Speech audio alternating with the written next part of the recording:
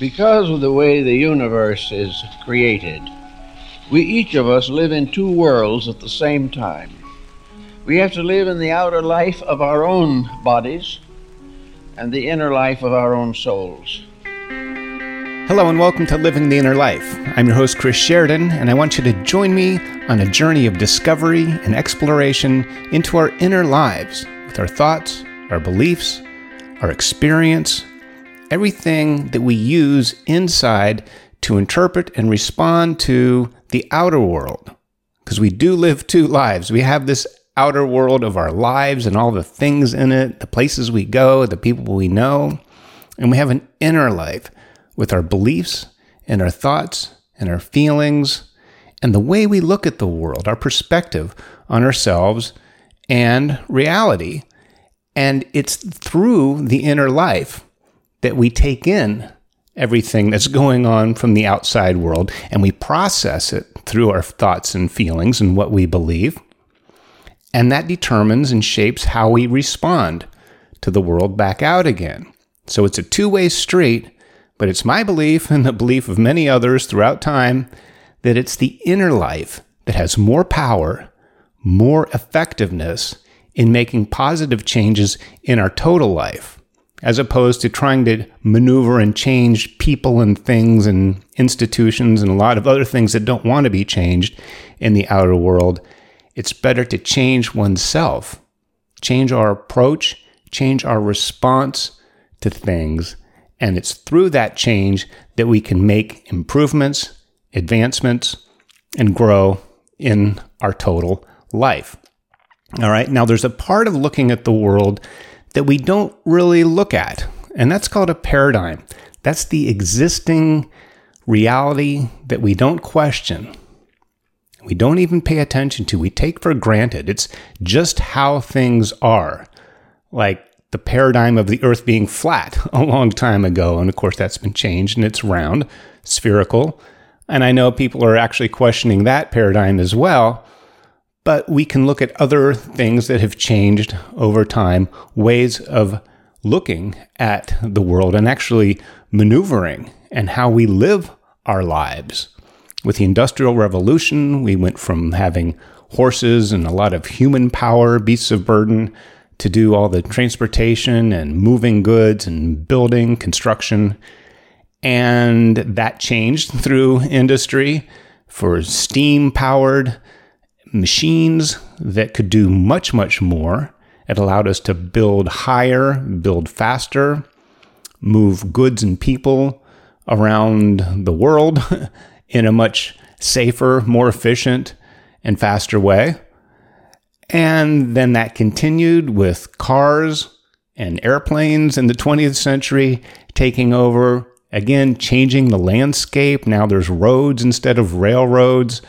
There's the horseless carriage. That was a really difficult thing for some people to wrap their head around when the automobile took over.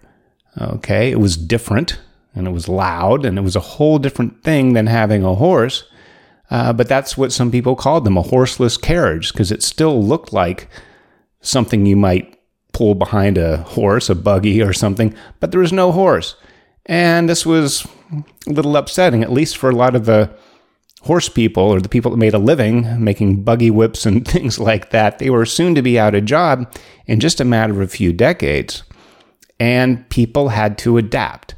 Okay, this was kind of thrust upon society and civilization because of the advancements that were made through technology. All right. And this continued on throughout the 20th century. Now, if anybody is a Gen Xer or a little bit older, we've actually experienced such a change in our lives through the information revolution, this digital era that we're in now. Went from landlines to cell phones. That was huge. It was a big change. People resisted it at first. It wasn't as efficient. It was expensive. There weren't very many cell towers.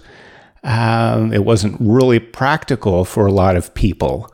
But as prices came down and coverage increased, more and more people got it, and it made more and more sense. And now that's just the way things are. You don't think of making a long-distance call like you used to. It doesn't matter with a cell phone whether you're across town or across the country or the person calling you is. All right? Doesn't matter if you're at home or not, or at the office.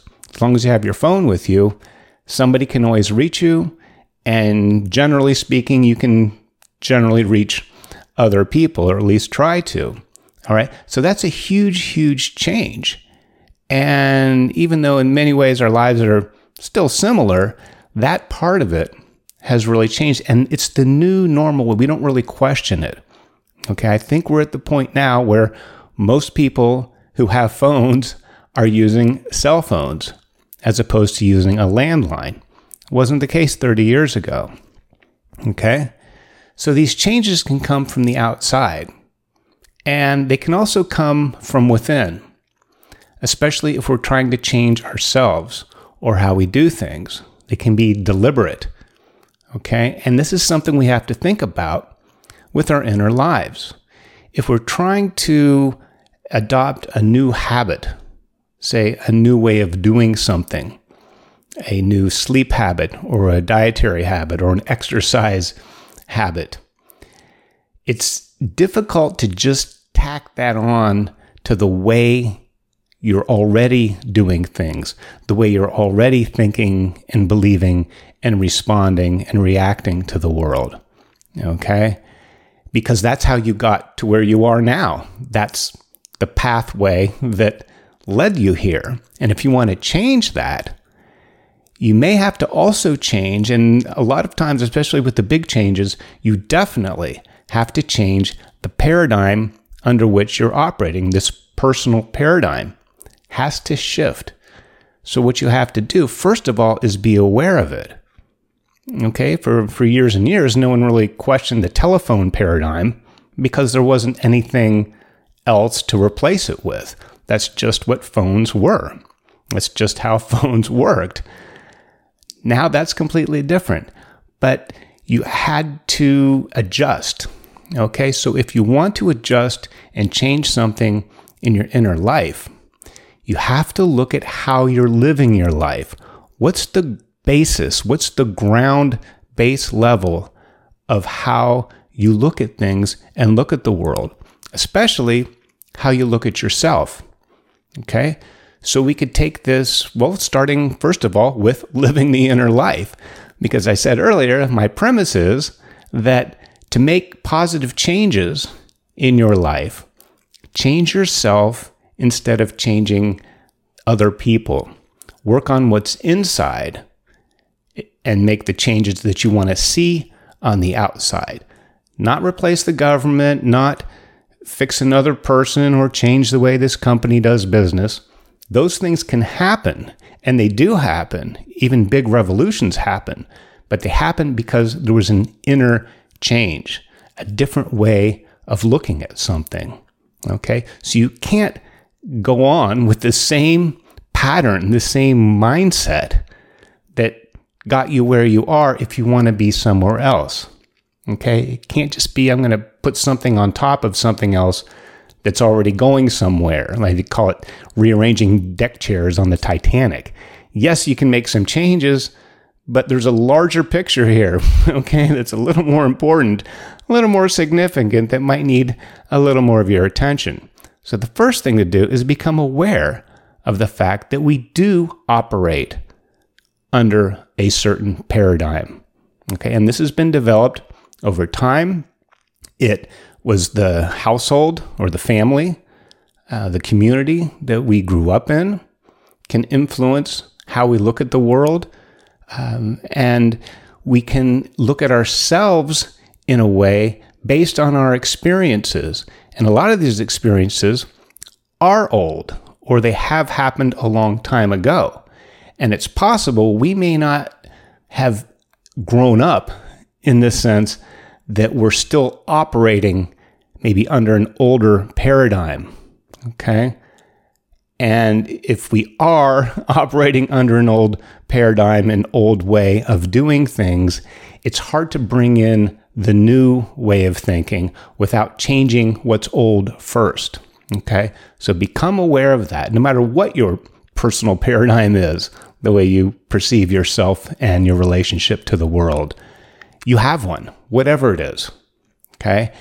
And based on what you want to improve or how you want to change or grow in your life, that will determine or point to what part of your underlying structure may also need to be changed. Okay? So think of body image. I know a lot of people are trying to get in shape, maybe lose a few pounds, and that's great. But if you're trying to force this behavior, this new way of looking at your diet without changing the way, or at least looking at the way you perceive yourself, okay, you may not want that on some level. You may be protecting the way things are in a certain way.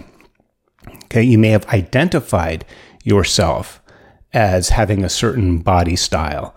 And if you want to change that, you would then have to violate everything that you have. I know there's an actress who is known for being heavy and kind of body, and that was part of her thing, a comedic actress.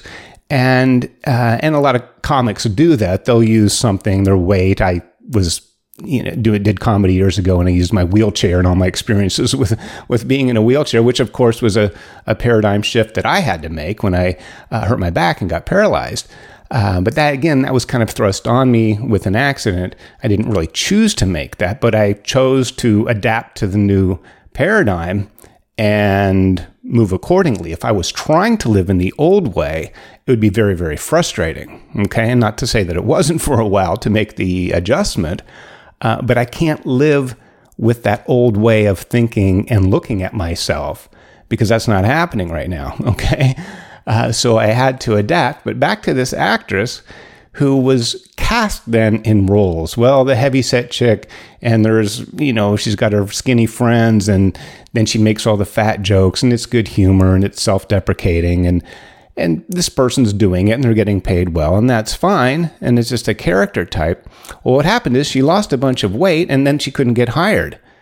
People didn't know what to do with her. She was this character actor that had to fulfill this role, but if she changed that part of her, it confused, I guess, casting directors and producers, and then she was just a regular girl, and then there's all other girls that, are looking for these parts.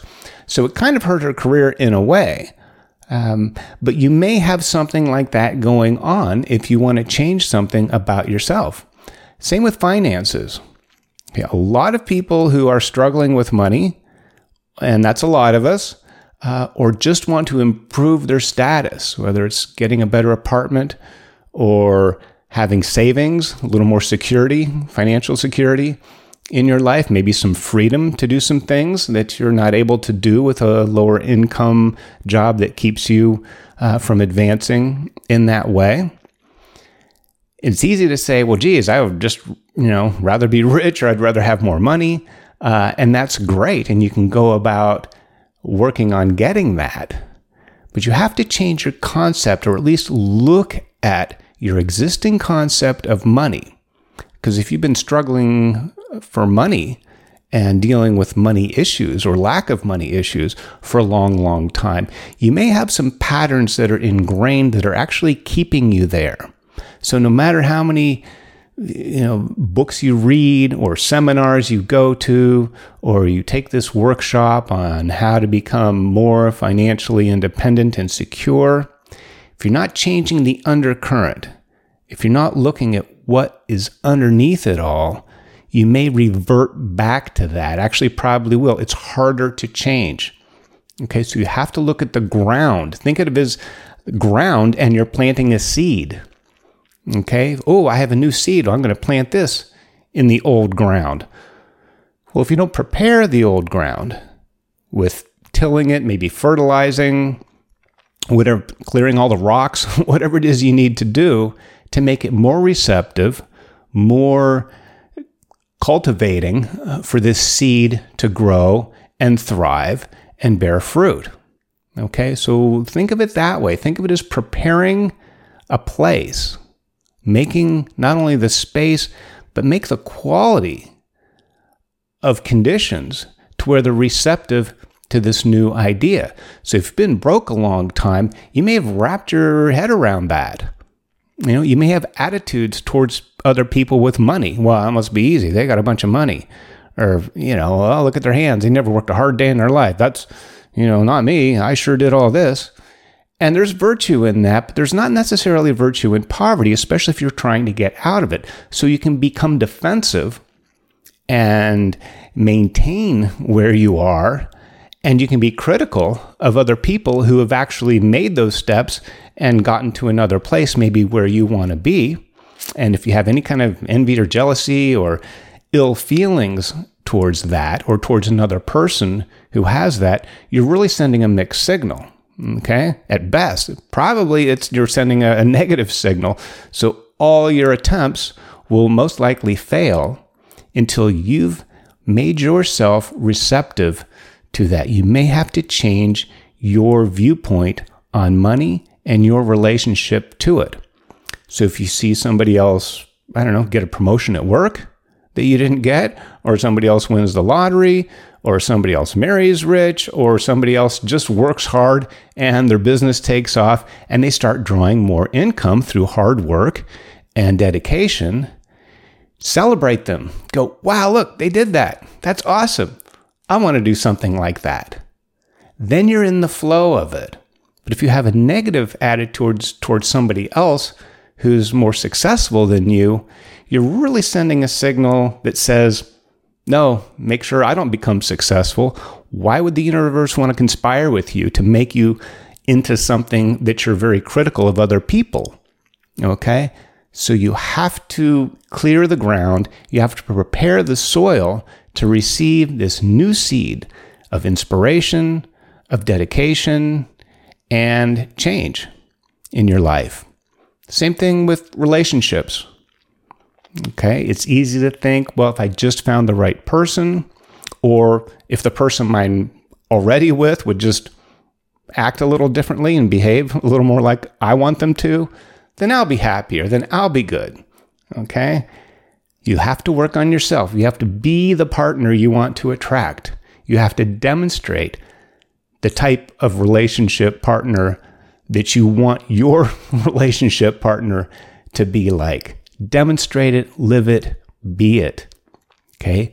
And coming from the inside out is a total paradigm shift of looking at the world. So whether it's finance or romance or with your health, okay? If you've been sick and tired for a long time, well, maybe that's become a way of life. It can become comfortable in something familiar. Even something that really is uncomfortable or should be uncomfortable. We can justify our station in life. We can make all kinds of excuses for ourselves. And we can defend where we are. And if we do that, we're not going to get very far. Because if where you want to go is not where you are and you're defending where you are, how are you going to get there? Okay? So you may have to, I think you definitely have to at least take a look at where you are. Ask yourself, well, what are my beliefs about money? How do I really feel about that? There's a quote, love of money is the root of all evil. Wow. You look at the news and you see people who rip other people off, these investment bankers and, Ponzi scheme type of people that rip people off, good hardworking people who save their money and they put it in this scheme and they lose everything. And wow, this person did that on purpose. They deliberately ripped these investors off. And you think, wow, for greed. Well, greed's a bad thing. I guess it's one of the sins, and deadly sins. But if you think people with money are greedy or having money makes you greedy or you have to be greedy to get money, that's a belief. But if also you believe that, oh, I'm not a greedy person, I would never want to be thought of as greedy. Gosh, that's terrible. I don't like people who are greedy. Well, if greed and money are intertwined and enmeshed, you're probably going to have a hard time accepting money, even if it comes your way. You might spend it really quick or blow through it because there's something unacceptable about that, okay? And it has to do with a belief that a lot of the times is under the surface. It's not in your level of awareness. So that's why you have to question that anytime you want to change anything or improve something. Okay? Do I want to start exercising? What are my thoughts about health and exercise? What are my thoughts about money if I want to increase my financial conditions? How do I really look at love if I want to be in a loving relationship or improve the one that I have? If it's really about changing the other person or just finding the right person, that will probably not work. You have to look at yourself. Again, this is living the inner life. So if you want to change, make these improvements anywhere in your life, you have to look at what's underneath where you are right now, your personal paradigm, the overwhelming sense of how things are that you don't even question, let alone look at, okay? So look at it, question it, take the temperature, find out where you are, ask yourself the questions on whatever it is, ask what your thoughts and your beliefs are, okay? And it's not just an intellectual thought or a mental thought like, oh, well, I've been broke all my life and I want to be rich. Well, that's a thought, but how do you feel about it? Because that's where the paradigm rests. It's in your feelings. It's how you believe things to be, not just how you want things. Because you may want something, and if that's in conflict with your underlying paradigm, probably the underlying paradigm is going to win out, or at least make it very, very difficult for you to add this new thing. Okay? So question yourself in a good way. Ask, what do I feel about this? How do I think about that? What are my long-held beliefs? Do I have long-held beliefs? And if so, what are they? And how might these be working against me? They may be in conflict with each other. So get straight with them, find out what they are, loosen up the ground, till the soil, prepare, and make yourself ready to receive these new ideas so they can enter your being and they can grow within. And as they do, they'll bear fruit in the outer world, and you'll see the changes that you want to make. We'll see you next time here on Living the Inner Life.